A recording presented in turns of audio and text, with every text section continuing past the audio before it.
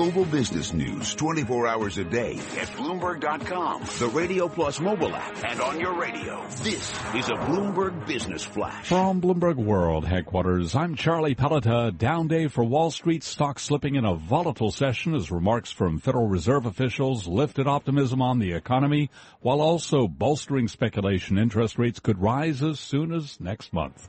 The S&P 500 index fell 3 points to end the week at 2169, a drop of 0.2%.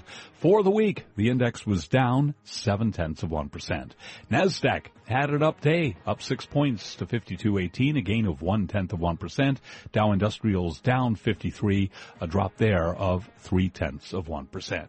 The 10-year down 13.30, the yield 1.62%. Gold lower a little change, down 20 cents, 13.21 the ounce. I'm Charlie Pellet, and that's a Bloomberg Business Flash. You're listening to Taking Stock with Kathleen Hayes and Pimm Fox, live from the Jackson Hole Economic Symposium on Bloomberg Radio. Janet Yellen is the Fed chair, and as the Fed chair traditionally does here at the Kansas City Federal Reserve Bank's annual symposium, she opened the symposium today with remarks about the economy in particular, how it's continuing to improve. She's a little bit concerned about some factors like weak productivity, but in the end, she seemed to echo others saying, yes, the conditions are ripening for an interest rate move this year.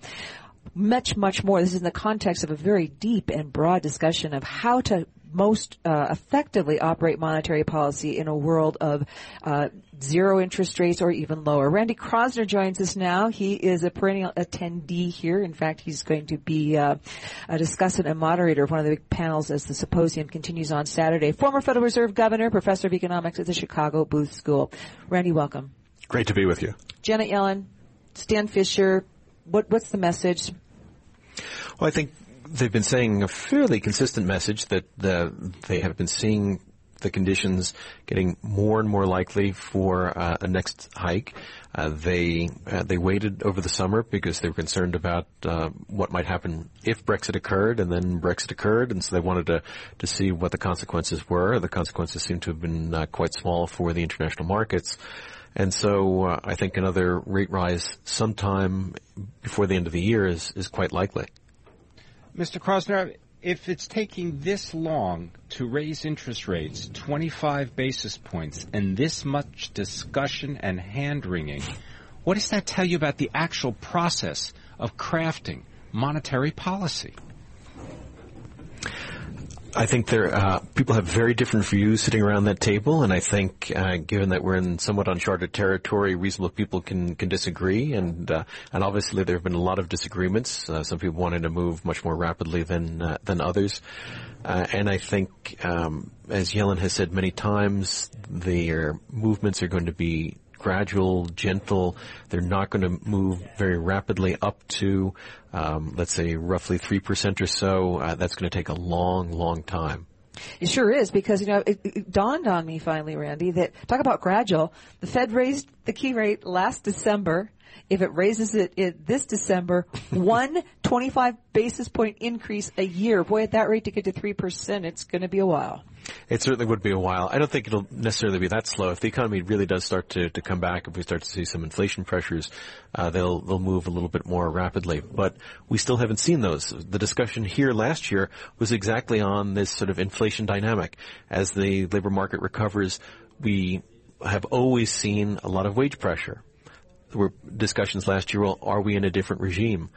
We've now been at roughly 5% unemployment rate for the last year, and we've seen very little wage pressure. So a lot of controversy about whether the traditional dynamics will eventually kick in or we're in a new regime. Do you believe that they've cried wolf? What do you mean by that? Well, I mean that they've been talking about this for so long. It can be the kind of situation where they invite everybody to a party, nobody shows up, or you cry wolf. After a while, no one starts listening to you, and you actually discount what the people in charge are saying. So certainly, I think that they have focused on the data. and they have said they've given sort of a broad outline of where they think they would be going, but they have certainly never given a concrete timetable. When events like Brexit or other changes in data came in, yeah, but James, excuse me for breaking in, but I mean James Bullard today, the St. Louis Fed, he basically dismissed issues like Brexit, saying that's not necessarily going to be relevant for policy and the U.S. economy. Well, and of course, Jim Bullard, and I'm glad you picked up on that, Pimm, because I think he is a voice that you don't see or hear as often on the Federal Open Market Committee, that things like Brexit, China, those concerns are going to be a factor that would influence the Fed's policy-making decision. Randy, when you look at what is top of the list for the Fed right now, what would you say is they're talking a lot about global concerns, but is that really such a big deal, or what is the number one? So I think number one is certainly the potential for inflation, and the wage pressures that may be coming with the tight labor markets. Certainly, if they're looking at risks, they'll be looking at global risks. Doesn't seem like the risks in Europe are as high as they had been, but they're still concerned about some of the issues in banking there. Obviously, there are risks associated with China, but those seem to be much less than they were last year at this time, where there was an incredible volatility in the markets. And so, with most of these global risks washing out a bit, with continuing strength in the labor market, I think they feel that the time for the next rise is coming soon. But they're not going to give a definitive timetable because they want to see how the data are evolving. All right, Randy Kroszner, thank you so very much. So great to have you once again joining us on Bloomberg Radio here in Jackson Hole at the Kansas City Fed Symposium. Great to be with you. Randy, of course, former Federal Reserve governor, professor of economics at the Chicago Booth School. Well, as we wrap things up, first of all, Pimm, before we say anything else, I want to thank our field producer, Charlie Vollmer. He is a stalwart for us. I don't know how we would get it done in the field without him. Back in Bloomberg World headquarters, Reggie Bazile, our technical director, and of course, Sam Langa, putting it all together on the show for us every single day. So, we will look forward to seeing you on Monday. We'll be watching to see what the market ramifications are of Fed comments coming out of Jackson Hole. I'm Kathleen Hayes, along with Pimm Fox. This is Bloomberg.